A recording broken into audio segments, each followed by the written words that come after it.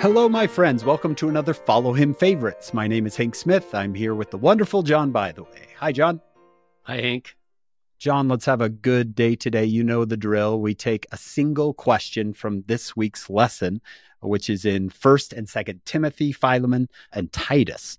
John, we're going to take our question from 1 Timothy 4:12. Let no man despise thy youth, but be thou an example. John, how can I be a better example? I want to be a better example, but what if I don't know how? What do I do? I've heard somebody say once that integrity is when your actions come up to the level of your understanding. Yeah. This is what we know. This is how we live. We're trying to be an example of what we say we believe. So that's a good question. How do you do that? The fruits of the gospel really help us, because when you do better, you just feel better. Right. I'm reminded of Alma 17, when the 4 sons of Mosiah are going out on a mission. The Lord says, it's verse 11, go forth among the Lamanites, establish my word, be patient in long suffering and afflictions, that ye may show forth good examples unto them in me. So part of being a good example is being patient in trials and afflictions. And the Lord says, that's a good example to people in me. And you will be the instrument, he says, unto the salvation of many souls. When we're in very difficult, dark times, if we can show our faith and respond with faith. And the Lord says, that's a good example to others in me.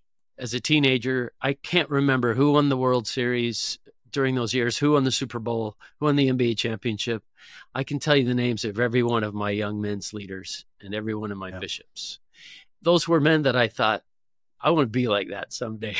None of them ever said to me, you need to be like me, but I watched them, and that was the power of their example. I thought, I want to be that way. And there's an old saying, I can't hear what you say because what you are shouts so loudly in my ears. Yeah.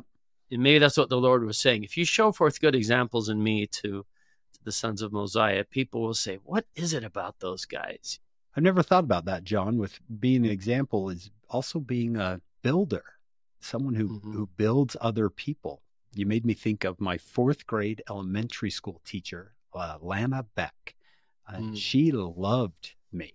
I don't think I deserved it, being my little 4th grade self, but she loved me. And I never thought of her as an example, but she really was.